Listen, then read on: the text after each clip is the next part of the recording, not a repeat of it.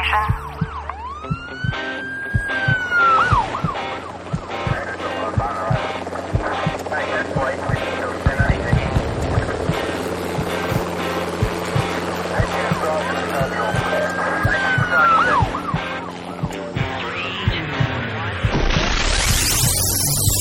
Rescue Radio, because there's a war for your soul.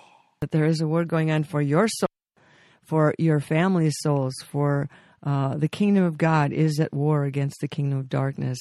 And so, Father, we declare that your will be done, O God, on earth, in and through us right now, as it's being done and declared in heaven. And we declare back to you your promises that you are our refuge, our deliverer, our strong tower, our place of hope.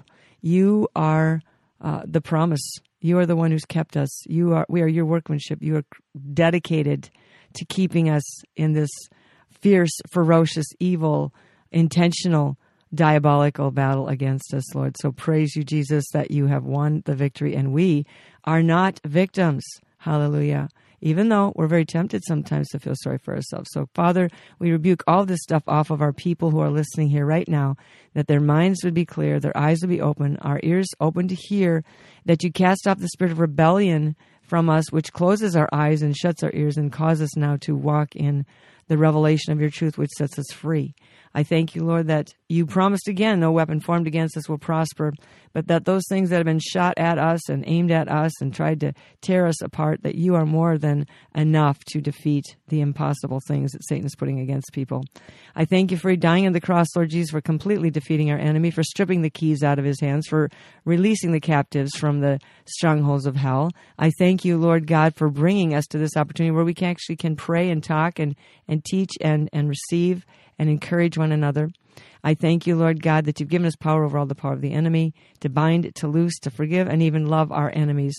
I thank you, Lord Jesus, that you've given us wisdom now that we speak as the oracles of God. We bind every spirit of confusion, every spirit that would snatch anything that we say out of the minds and hearts of those who listen. We thank you for deliverance and healing. We thank you, Jesus, for your wisdom and your counsel. You are the faithful witness. So bring the testimony to the truth as we speak, Father. In Jesus' name, amen. Amen. Amen. Hey. You know, the warfare that we're in. Yeah. Paul it's insidious, diabolical, intentional.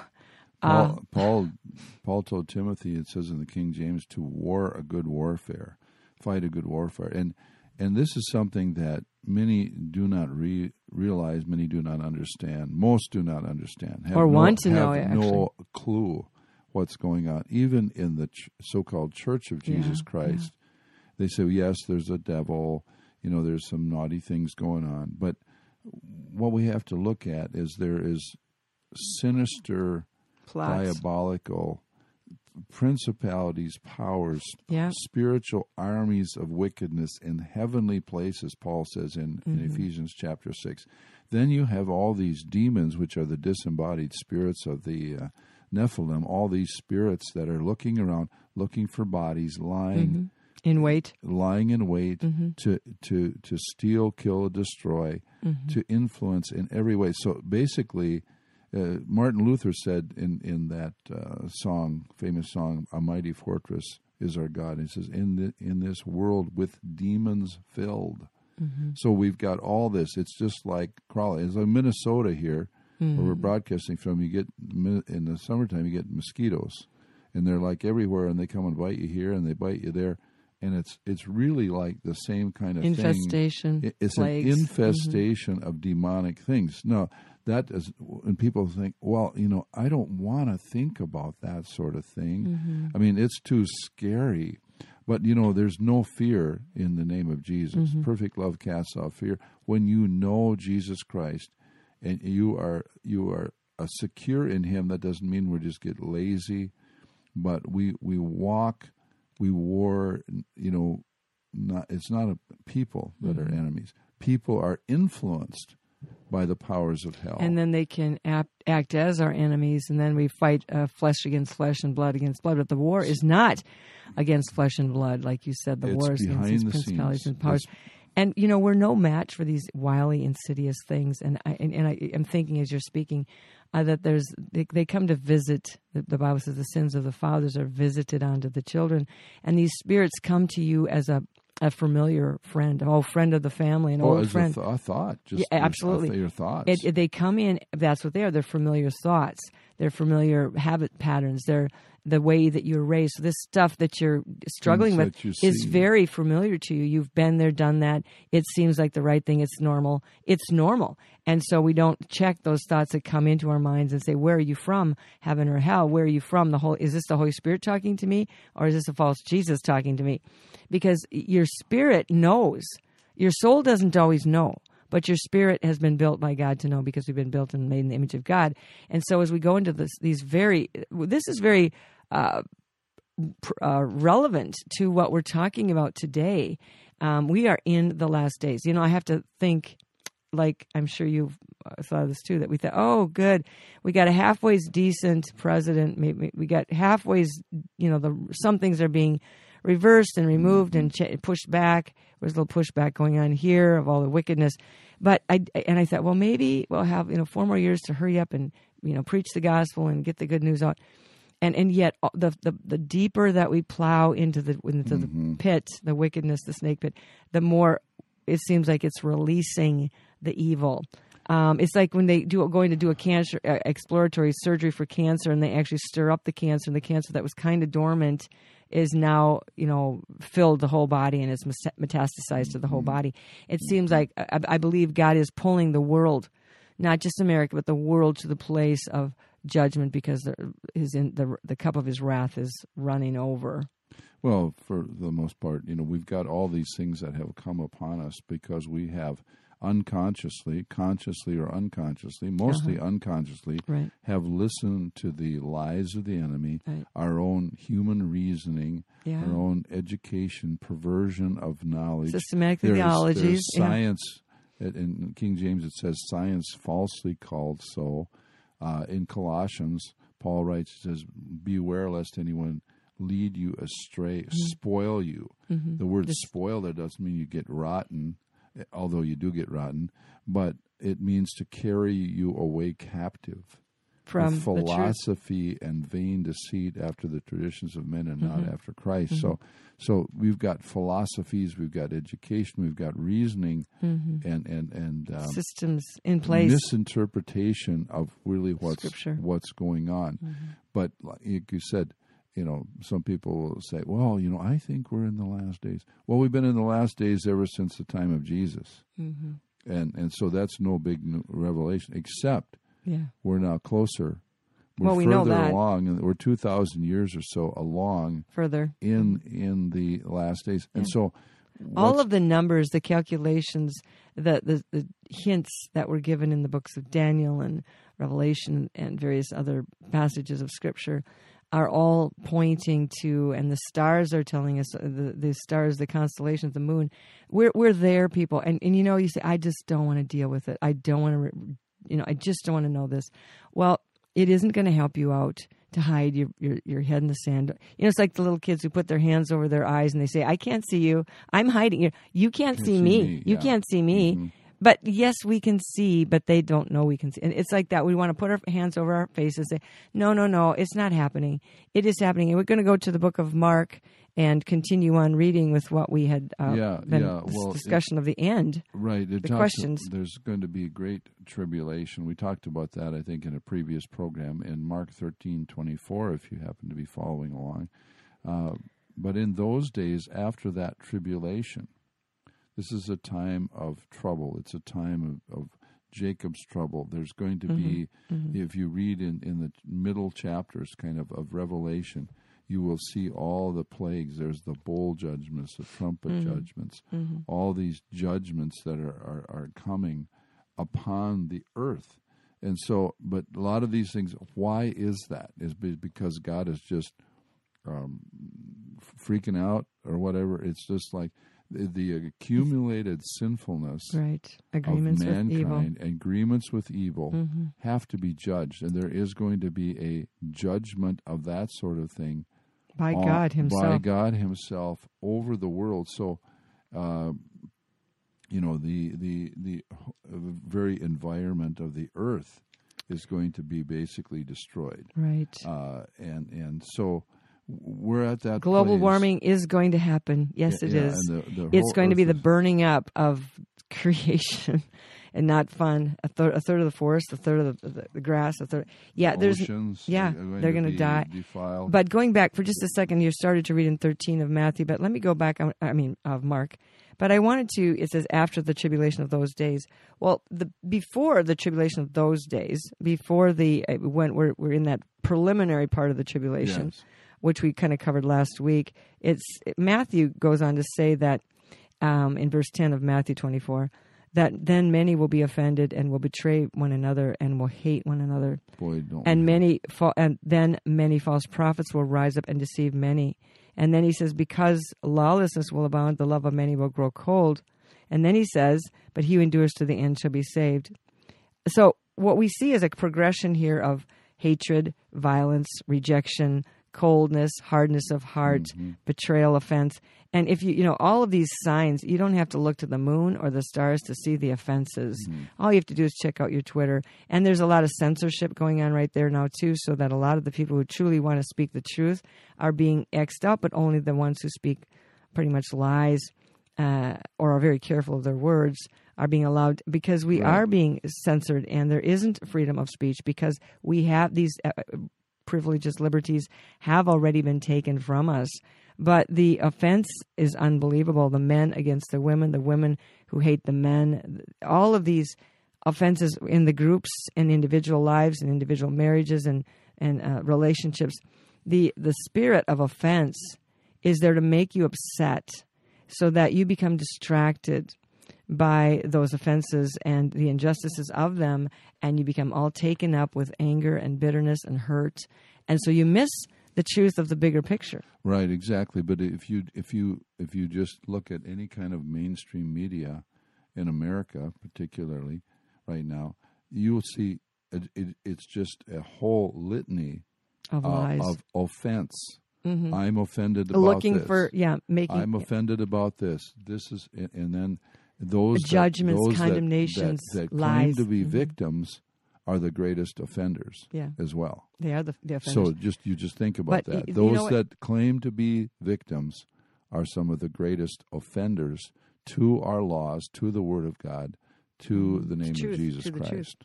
Well, this is what it says. What does it say? That evil men and seducers will wax worse and worse, Get deceiving and being deceived. Now, they're deceived as well. They're not only deceiving, but they are deceived themselves, and they don't know that. Deceivers deceive. And liars lie. And liars lie. listen to other liars. So Yes. that's what Proverbs says. So we're just an aside, people, we're going to tell you something. I just feel like we're in the days just previous when Hitler was setting up his subtle regime and making it look good and making it look like, Make Germany great again. present their case as if they're in favor of families and life and all this, and it's really the opposite. They're not. That you need to stop taking in the lies of these media people. This is propaganda. Back in China, we heard about this anyway. In the communist China, they would broadcast day after day over the sirens and the megaphones, the communist propaganda over the people's minds, over their hearts, that they were just downcast, oppressed with these lies that kept filtering through. And so there was a lot of propaganda, and so it's trying to just brainwash the people, wearing them down, taking away their hope. We have the same thing here, but the thing is, it comes through a nice, neat, cute box, a monitor. We turn the switch on. We have a device. We listen to it in our ears daily. And it's pulling your spirit down. It is defeating your spirit. It's not edifying. It's not building you up. And whatever's not building you up is there to tear you down. And so in these last days, when there's enough diabolical plot already out there, even in the churches, it's in the fake. The fake is everywhere. It's not just in the media.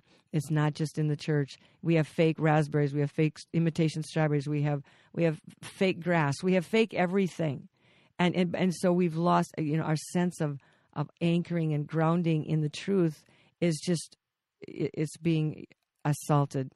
So the thing is, you need to make the choice. Decide for yourself. Are you going to listen to this? And if you can listen to it and discern the truth read between the lines, you're okay. But most people are just as gullible as they are alive, you know. Mm-hmm. Just, Yeah. You know. So anyway, so back to the offenses. People, I've noticed too, in the work that I do with a lot of people in counseling, that these offenses are getting so violent. People are not only betraying one another; they're not even just turning them over to the courts; they're killing themselves. It's just vicious, and the believers are being targeted probably more right now because they're on the front lines. They're the ones Satan is most afraid of. They're being targeted, taken down. But God said He is faithful to complete His work in us, and He's jealous over us with a godly jealousy. And the false prophets that rise up to deceive many. They're being baited. They're being used by Satan and don't know it. Satan is a fisherman, and he's baiting them with desires for revival or for the move of God or for feelings of the presence of God. All these things that we are hungry for God, and yet Satan is using those very things to deceive us, just like he did with Eve. Exactly. The desire for God, to know more about God. There's more. There's more. There's more.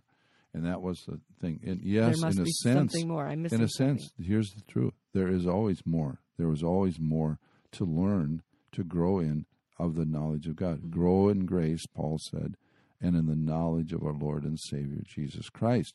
So there's that growth. But then what happens, that desire, say, there's more, but it's like the lies come in.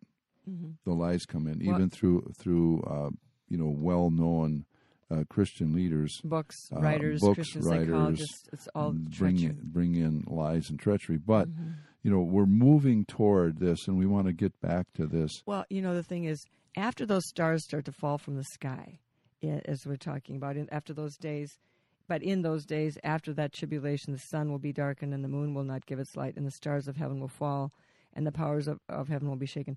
At that moment, at that point, you're done. There is nothing more that you're going to get to do.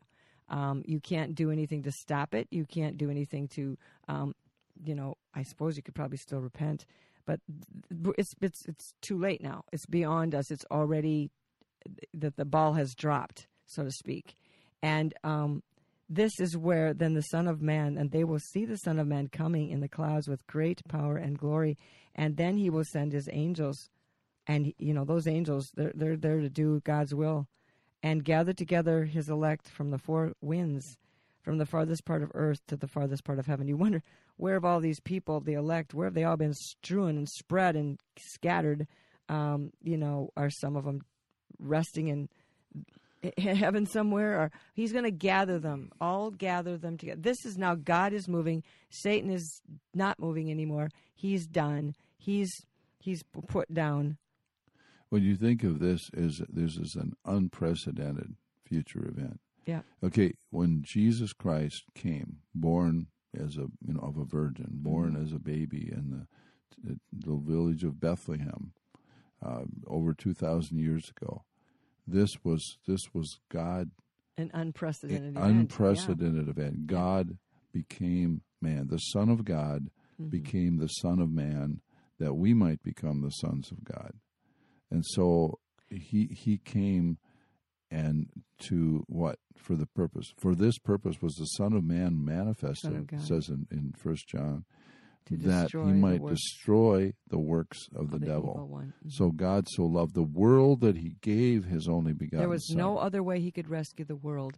It was absolutely overwhelmed with the sin and Satan's demand. Satan says, the soul that sins shall die. They sinned. I want them dead. And so God had to come up with a plan, and the only plan that would work was, and there was nobody innocent enough to die for everybody else because everybody was already taken captive by the sin. So the plot was thwarted when God says, I'm going to take the punishment myself. I will die for them. I will become a man myself, innocent and holy, representing both God and man, both divine and human, because human sin, I have to be human because human sinned. So I have to be human to undo the sin. Mm-hmm. And yet so this was unprecedented, and it is the people don't understand this, but this is the divine unlocking, the key that set us free. The key that set us free, and not only the coming of Jesus Christ, the Son of Man, the Son of God, in the form of a baby of Bethlehem, but growing and developing as a human being, as the Son of God, and living a sinless life. Mm-hmm. A sinless life. They could find nothing. He said, at one point, John says, Satan has nothing in me, no claim, nothing, no charges parts, he can press against me in the court of heaven. Nothing that, excuse me, nothing that he could get a hold of, no handles on Jesus that Satan could grab. To find fault. But the people, of course, lied and found lots of fault. They just made up things, lied, demonically inspired human beings. But Jesus didn't fall for their lies. He didn't take it personally. He didn't get offended. He didn't re-examine himself. He always had a total grasp on his identity and who he was. He knew who he was because he knew where he was from. He knew what he was sent to do, and he didn't turn to the right or to the left because of his determination, grace, strength, power, mandate to die for the sins of mankind. And there were many times when Satan tried to thwart him, to distract him, to get him off course, to get him to sin, to get him to give up. And Jesus did not turn to the right or to the left. He carried out the mission completely successful in rescuing and ransoming. At the same time, he rescued and ransomed the whole human population of whosoever will. The key is still whosoever will, because this is a free choice. You don't have to serve God. You don't have to go to heaven. You don't have to allow God's love into your life. You don't have to. But a lot of people believe that they're atheists or agnostics because they believe so many lies. They've been so embittered against God.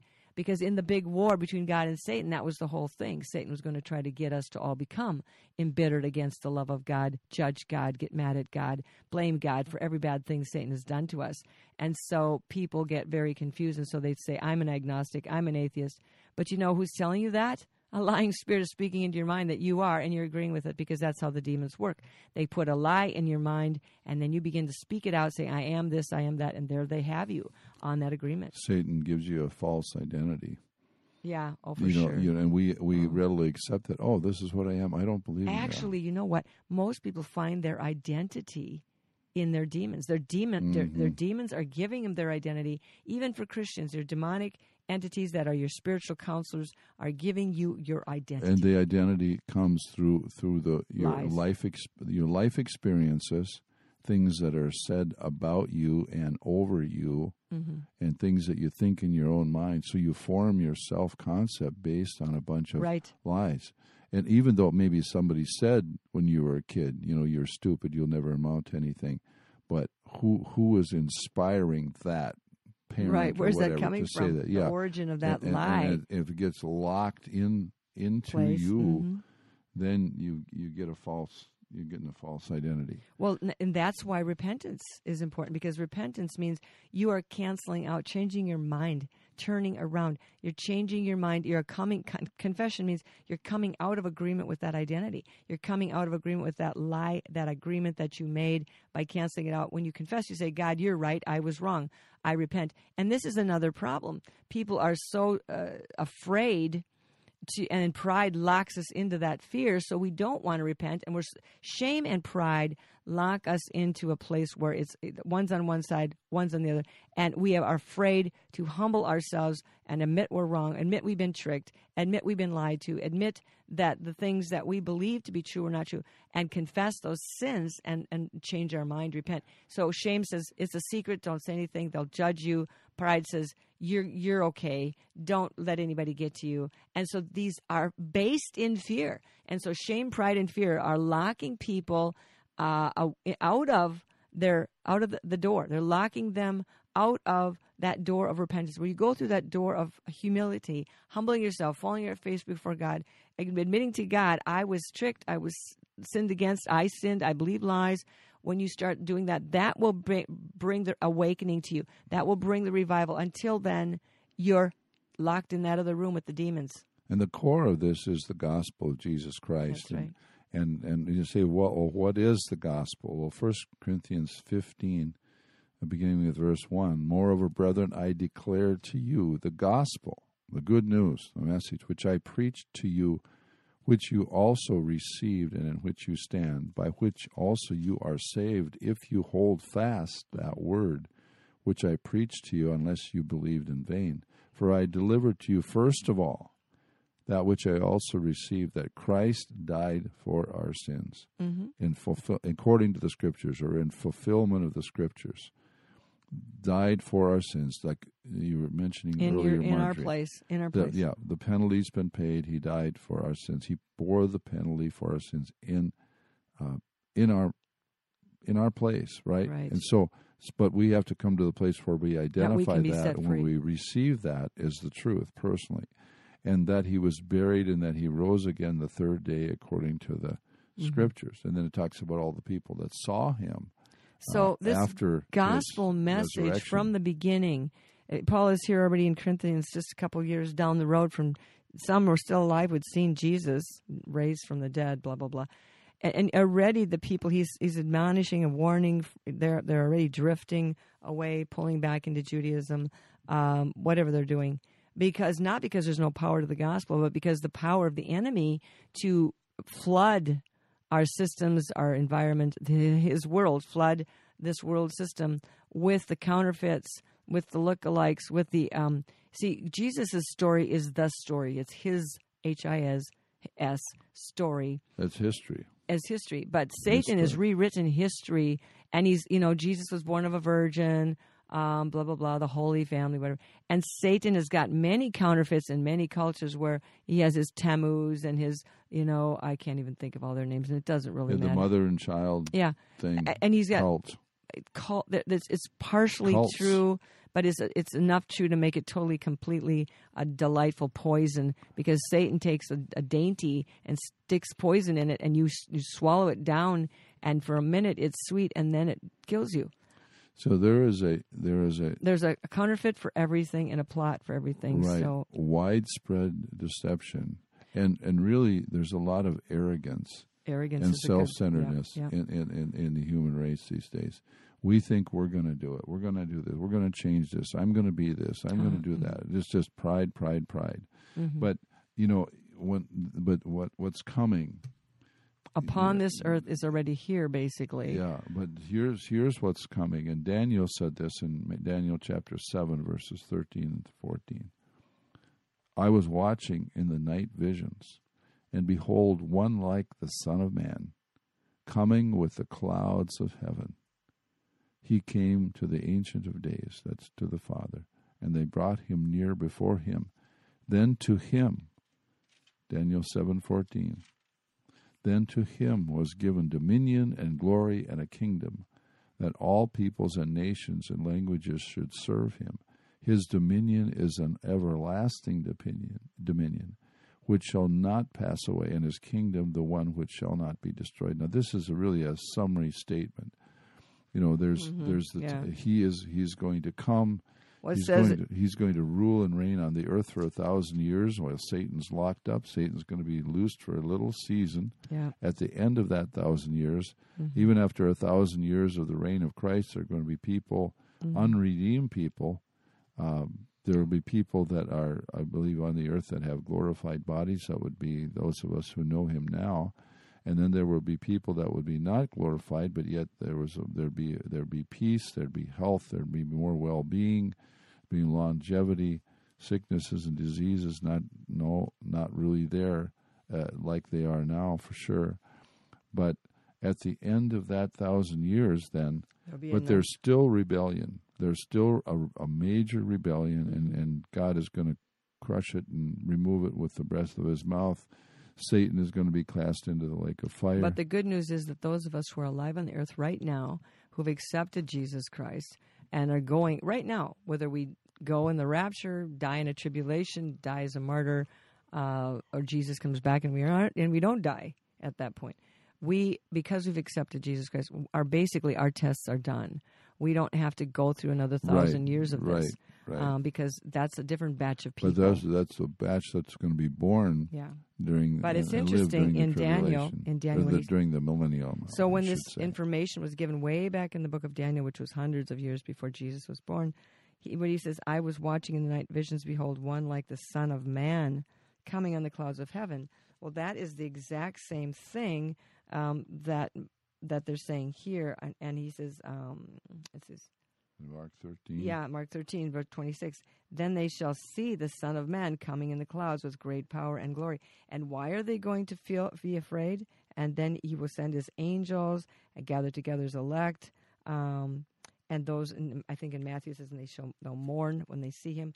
Why are the nations going to mourn? Why are the princes of this world, why are the governments going to mourn and wail? Because they're going to freak out because they know they've been found out. They've been caught for their pedophilia, for their trafficking of the souls of men, for the martyrdom of the innocent. They are in trouble, and there is no recourse for them. There's no more dying for their sins. It already was done, and if you reject that, there is no more. Like Hebrews says, if you reject that, there's no more. There's no more remedy for sin if you reject the sacrifice of Jesus Christ. And so these people are going to get what they wanted, actually, and they're going to be destroyed or caught up with their lovely, with their lovers, who are the demons and the fallen angels. So Jesus is going to spoil the demonic fun, all the demonic plots, destruction, self-centeredness, indulgence, accusations, Satan worship, all false that worship. stuff. Yeah, lies, false gospels, power, abuse, even in the church, people, even in injustice. The church. He says judgment begins at the house of God. So watch what you're going to see, and it's probably already been happening. That the big churches, the little churches, the lying spirits are going to pull those churches down into a place of judgment. They're going to fall apart. They're going to turn inward. They're going to, be upset with one another. And that's going to. And then he says, "You come out from among them, touch not the unclean thing." Don't go down with the ship. These ships are slated for destruction because they're not God's. Mm-hmm. They're not God's, and they look like they got a cross, they got a steeple, and inside they got lots of people who are filled with deception and catering to demons and doctrines of demons and endorsing things that Jesus Christ died to set us free from, and they're endorsing. There's not going to be. Now is your time right now to make your decision. We don't know if this thing is going to last another 2 minutes, 20 years. We don't know. But, you could die on your way to work. You could die on your way home. You could die in your bed. Any of us could. This may be your last day. I hope not. But let the rest of your life from this day forward be count for the kingdom of God. Count for being included in the army of God, in the purposes of God, endorsing the purposes and principles of the kingdom of God instead of this mediocre, passive, just get by with things. You know what? A lot of people are going to be waking up. They're going to stop escaping. They're going to stop sticking their head in the sand. They're going to stop just being drifting around. If you don't stop it, you will drift right over the edge of the cliff with all of the others that Satan has slated like a mass destruction.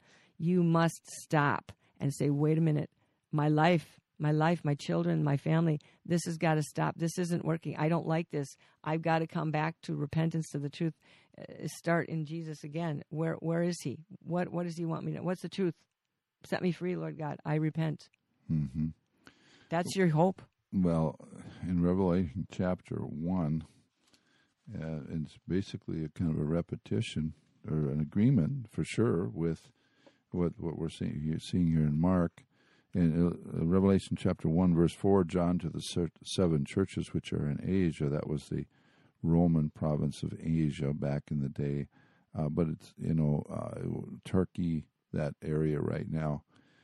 But he says, grace to you and peace from him who is, who was, and who is to come, and from the 7 spirits who are before his throne, and from Jesus Christ, the faithful witness, the firstborn from the dead, and the ruler over the kings of the earth.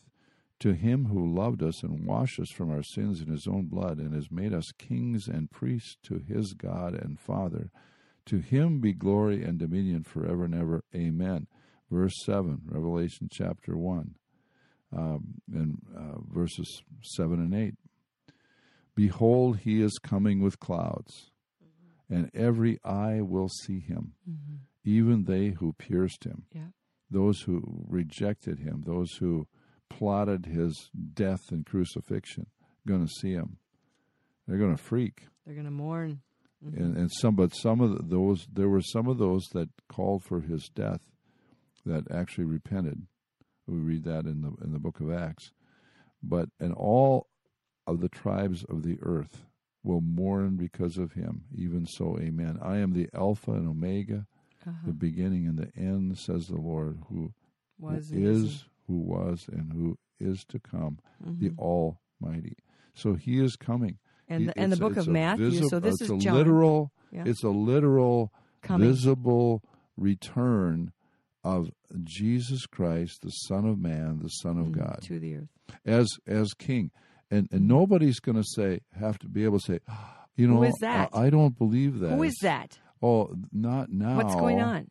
What's going on? I mean, They I won't. never knew that there was such a person, or I never thought he was like this, or never thought he would come. I thought he was some Historical figure. Made up. Some well-respected teacher, mythological figure, whatever. Some minor prophet, or some hippie.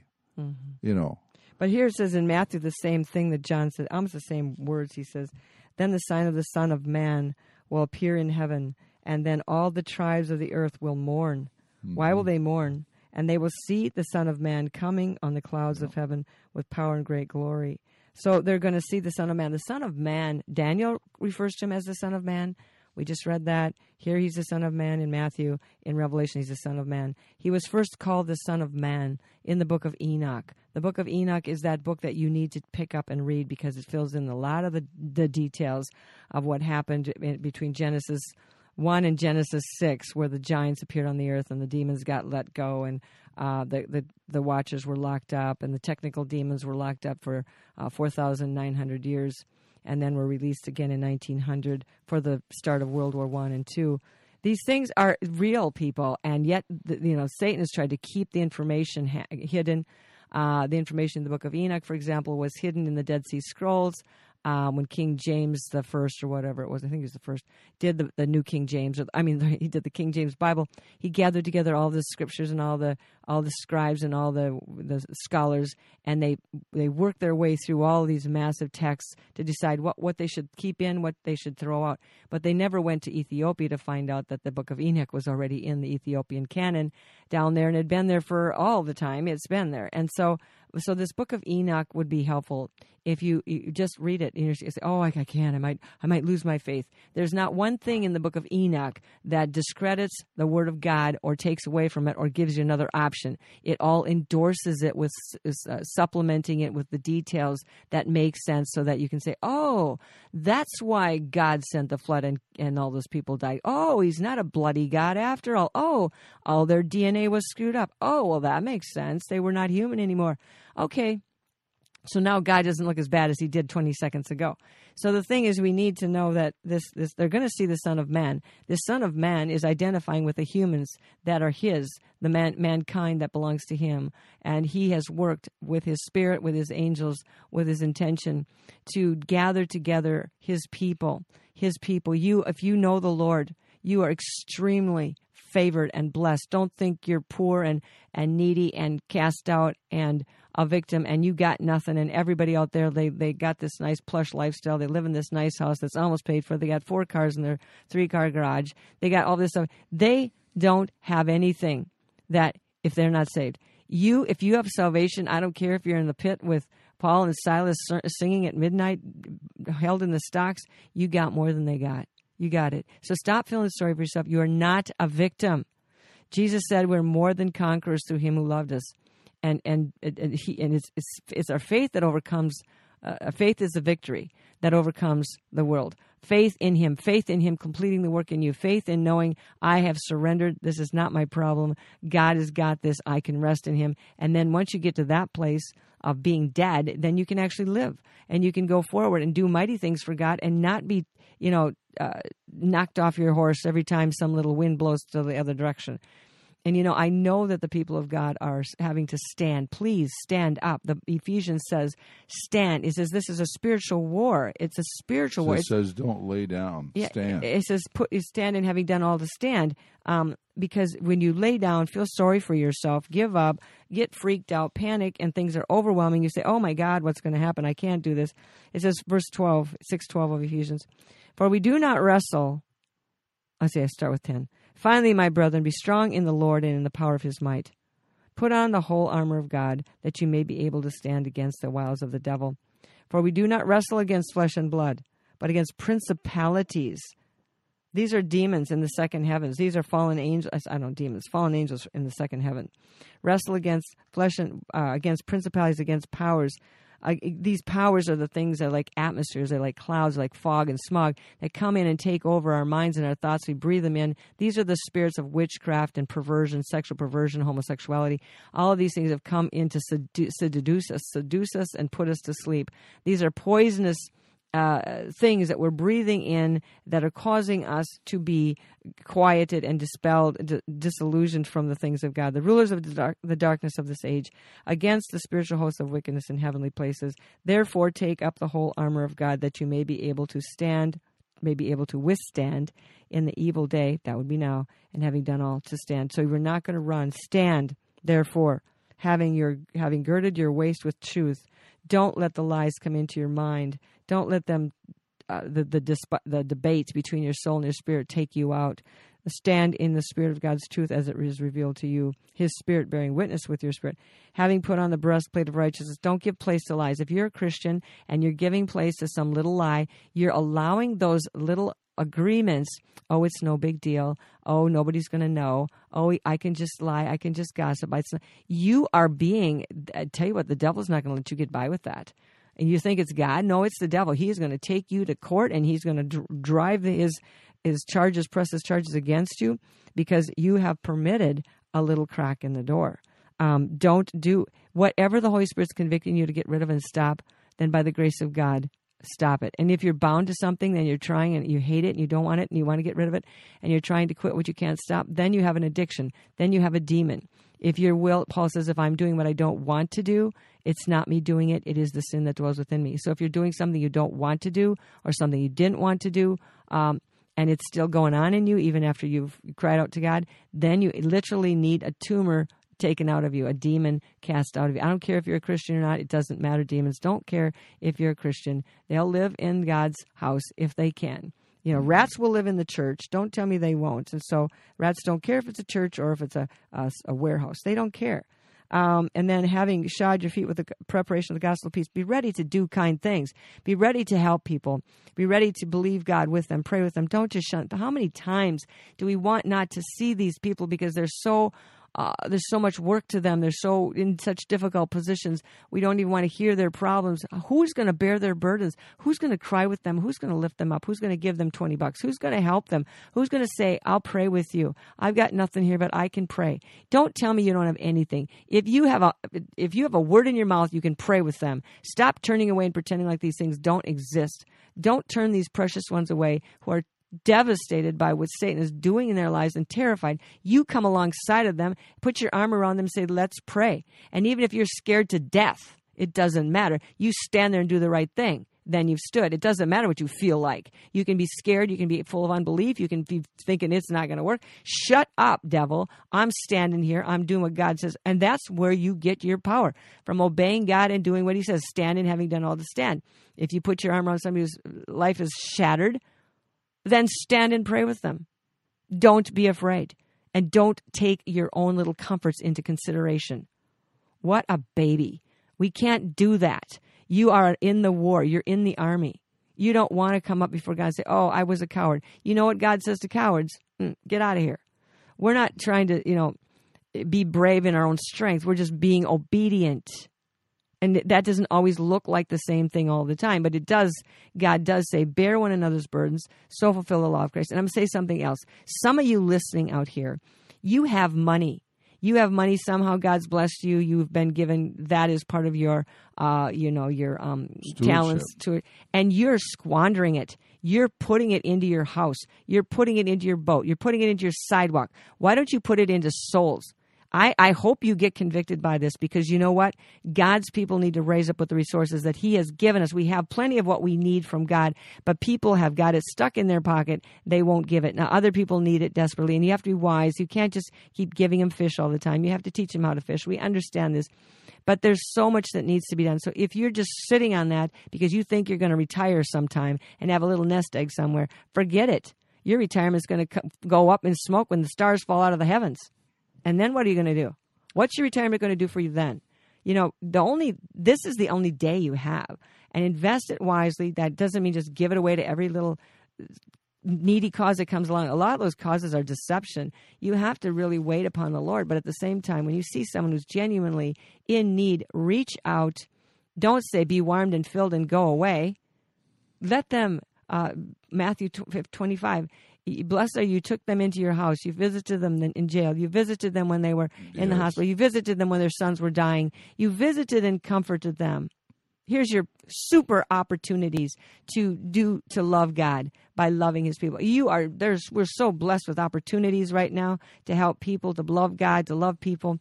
There is no end. Your day should be full. If you are bored, you need to get on your face before God and say, my Lord and God, I command the spirit of boredom to get out of me, who's stealing my opportunities and my eyes to see what I could be doing here to help the kingdom of God, to bless the people of God. You know, Jesus said, the time of his coming in Mark 13:32, but of that day and that hour, no one knows, not even the angels in heaven, nor the Son, but only the Father. Now, I believe that Jesus did not know that at the time he said that, but he knows it now, because some of his perfect knowledge was kind of in suspension while he was here on earth. But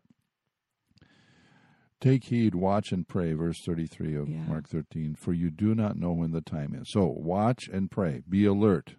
Okay? And then here's what pertains to what you were saying, Marjorie. Verse 34, it is like a man going to a far country who left his house and gave authority to his servants and to each his work and commanded the doorkeeper to watch. Watch, therefore, for you do not know when the master of the house is coming, in the evening, at midnight, or at the crowing of the rooster, or in the morning, lest coming he find you, what? Sleeping. And what I say to you, I say to all, watch. So here's the sleeping deal. Or excuse making. I think more of we're sleeping. We're actually not aware of the danger that we're in. The time is now. The time is urgent. Our opportunities are being quickly stripped from us. Our freedom of access to communication through the internet and stuff like that quickly being stripped from us. And you have to cry out to God for the ability to watch. Watch, therefore, for you do not know when the master of the house is coming. He said, well, it's interesting.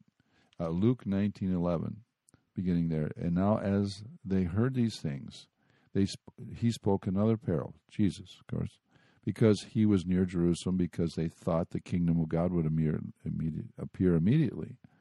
Therefore, he said, a certain nobleman went into a far country to receive for himself a kingdom and to return. And so he called 10 of his servants, delivered to them 10 minas, this amount of money. And he said to them, do business till I come. Now, listen, he's talking about those that are gifted, endowed, blessed. Right. Do business till I come. He talks about the servant that says, I invested. There were the servants that invested what they were given and accumulated and got more. And then there was the servant, the wicked servant, that said, I'm just going to keep it safe. I'm just going to keep it. I don't want to lose it. I might do something wrong. I might do something wrong. Can't make a decision and here. He says those guys are the ones that are wicked. Yeah. So basically, and he's also saying when he says be occupying till he comes, that's redeeming the time because the days are wicked or evil. Evil, it says in Ephesians. Yes, yeah. Redeeming. That means buy back. That means use it, invest it, buy up every opportunity. Make the most of every opportunity. In every minute. Yeah, so this is do business till I come. Okay, what's our business? What's our business? It means get busy and stay busy. Not busy in the sense of not busy in what the we sense think people talk about, they're so busy running right, here and that's a there. distraction. That's not the busy we're talking about at all. That's the opposite of the busy. The busy we're talking about is to be, stand still and see the salvation of the Lord, but take opportunities, be aware, be sharp, be attentive to what your opportunities are. Things you think, that's no big deal. Oh, I just that was that phone call. That was nothing. It might have been the divine made a difference in a person's life. Yeah, a divine appointment. It might be a life or death deal for somebody. Yeah, you never know. Yeah, but here's our business. Okay. Yeah. Matthew chapter 10, verse 1. And Amen. when he called his 12 disciples to him. Yeah. And you think, that was the 12. That was no, that's for all of us, right? That's for all of us. You have all kinds of other scriptures. Matthew 28:18 through 20, the Great Commission. Go into all the world, make disciples of all nations, baptizing in them in the name of the Father and of the Son and of the Holy Spirit. He gave them power over unclean spirits to cast them out. Well, it was like, wait a minute, that's the first thing, and to heal all kinds of sicknesses and all kinds of diseases. A lot of healing, a lot of times, does not come unless the unclean spirits go. That's right. Get rid of the unclean spirits, and the healing will come. Yeah. Sometimes we're focusing on the disease and we're focusing on the symptoms without going back a little further. To get the cure. What's the root? We look at the fruit without the root again, right? Yeah. So, but then he said, verses 7 and 8 of Matthew 10, and as you go, preach. What do you say? The kingdom of heaven is at hand. In other words, and basically that at hand there means it's right in front of you. We could say it in our vernacular today. The kingdom of heaven is in your face. Right. He it's said the right same in front thing of in you. in Mark. He says, repent, for the kingdom of heaven is at hand. Okay. So he's given us an assignment, right? You know, and nothing he doesn't say we have to change every political structure. We can't. We won't. That's not our assignment. Don't be busy doing all the things that he's not saying to be busy with. Be busy with doing this. Heal the sick, cleanse the lepers, raise the dead, cast out demons, freely receive, freely give, and preach the gospel of Jesus Christ. Make disciples, evangelize, let the good news be heard. This is our job. And Satan is trying to do everything he can to shut down these spokesmen, these witnesses for Jesus Christ, by causing them to be sick and on their deathbeds and, in car accidents and not enough money and homeless and whatever. I mean, it's just totally endless, but he's so panicky. It's kind of cute to see how panicky Satan is. It's not really cute, but it's obviously he is panicking. And he's reaching out, grabbing, hurting. And here's the other thing. When you have people who are hurting you, mistreating you, injustices, you're bitter, you're mad, you're offended, you're hurt. Get on the right side of that thing and say, God, forgive me for judging that person. Have mercy upon them. Pray for their soul. Because Satan is trying to get you so mad at them that you won't pray for their soul, that you won't ask God to give them the gift of repentance, and that you won't forgive them. And if you don't forgive them, if you hold them in judgment, you're agreeing with the devil, because he's also holding them in judgment. He wants them dead. And so the thing is, when they're doing evil things to you, unkind things to you, harsh things, come on. Don't look at what it looks like. Don't say they deserve to be punished. I hate them, blah, blah, blah. Say, God, have mercy on them. God, soften their heart. God, open their eyes. God, turn them from darkness to light. Lord God, from the bitterness of their soul. God, I forgive them. But God, Jesus said, whoever sins, that's in the list too, cast out demons. But he also says, forgive sins. He says, whoever sins you forgive, they're forgiven them. John chapter 20, verse 21 through 23. Whoever sins you forgive, they're forgiven them. He didn't say that they have to repent first. They have to, a lot of people you've got to forgive are already dead. So they're not going to apologize. They're not going to admit they're wrong, but you're going to have to forgive them, because you know what? If you don't, then you carry that resentment, that bitterness, that grudge, and Satan uses that against you. You have to turn these crimes committed against you, whether it's in the past or, things that are even coming on you now, over to the high court of heaven and say, God, you be the judge. I'm not the judge. I am the plaintiff. This was committed against me, against my family, and I am asking for the court to rule in favor of the restoration of truth and justice, my reputation, my name, my finances, whatever. We go to the high court to get justice, and this is the only court that we're guaranteed to get justice in. The rest of the courts are kind of hit and miss down here, and you have to pray like everything to get yourself a righteous judge. But up there, you can go in boldly before the throne of grace, the court of heaven. If you want to check out some more of this stuff, we have a lot of information. We have a lot of CDs. We have books. Go to liferecovery.com. There's a store there. There's Case for Justice, which is an awesome new book. There's a Winning Your Case in the Court of Heaven, which is an awesome series on CDs. There's no reason you can't have victory because you're ignorant. There's plenty of stuff in the Word of God through the Holy Spirit in what's out there. The internet even has pretty much a lot of good stuff in it. Some is not good, but you have to let your spirit discern by God's Spirit. But the thing is, Forgiving people releases them from the judgment that Satan is putting upon them and the judgment they're putting upon themselves. And until those judgments are released, they're convicted, they're sentenced, they're not free. And so when you say, God, I forgive them, I turn this over to you, then God says, yeah, I want to forgive them too, because that was a demon that was controlling all of them. Let's judge the demon. So when you go to the court, ask God to judge the demons, the spirits, the spirit of meth. Let God judge that demon spirit of meth that's holding onto your heart, your life, your soul, and stealing everything from you. Be delivered from those spirits that are too strong for you by repenting, by forgiving yourself, by letting God say, God, forgive me for believing lies about myself, because you said I am good, I am holy, and I am yours, and I've been believing all of my actions. I've been believing the way it looks and feels. Forgive yourself for believing lies, and stop letting the devil describe who you are. He does not get to redefine or define you at all. You're not defined by what Satan says. You're not defined by the pit. You're defined by what the Lord God says in his word about us. Yeah, and our job, we get in a tiz about so many things. I think a lot of us need to be de-tizzed.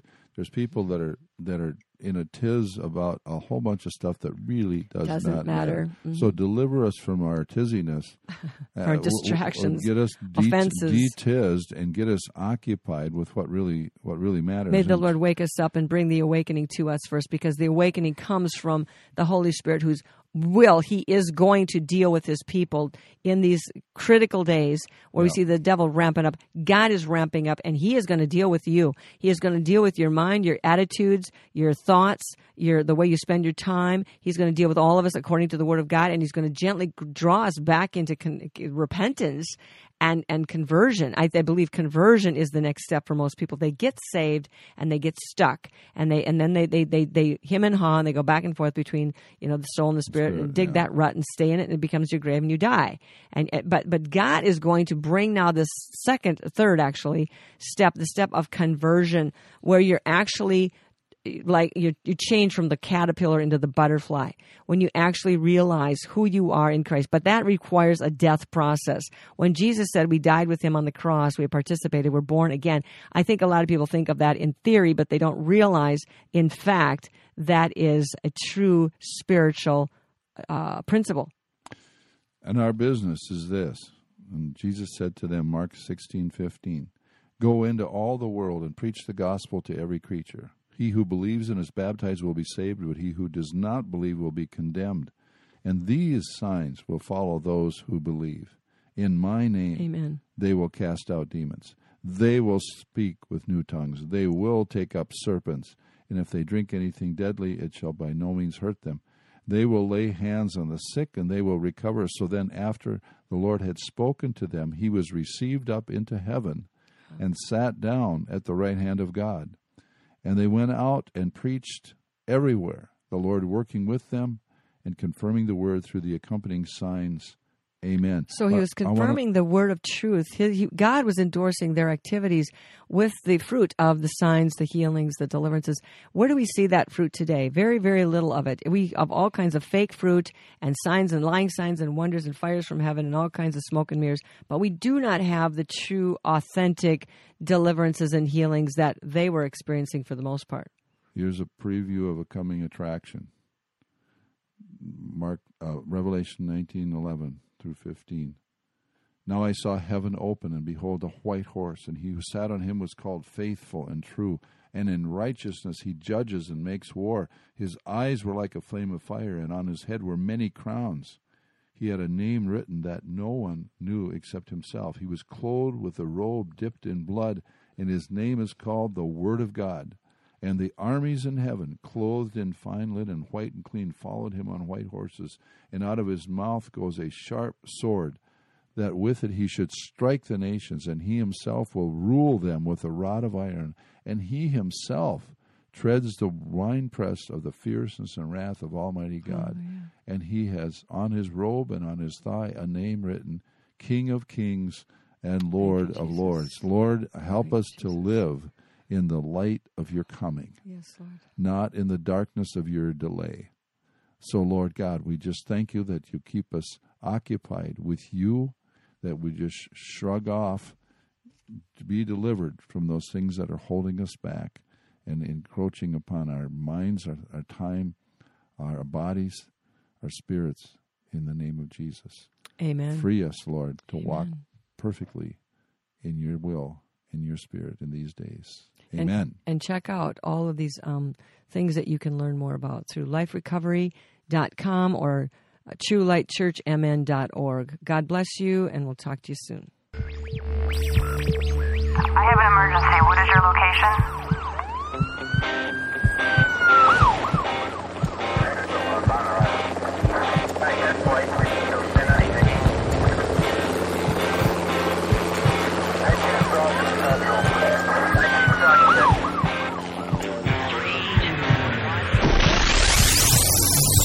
Rescue Radio, because there's a war for your soul.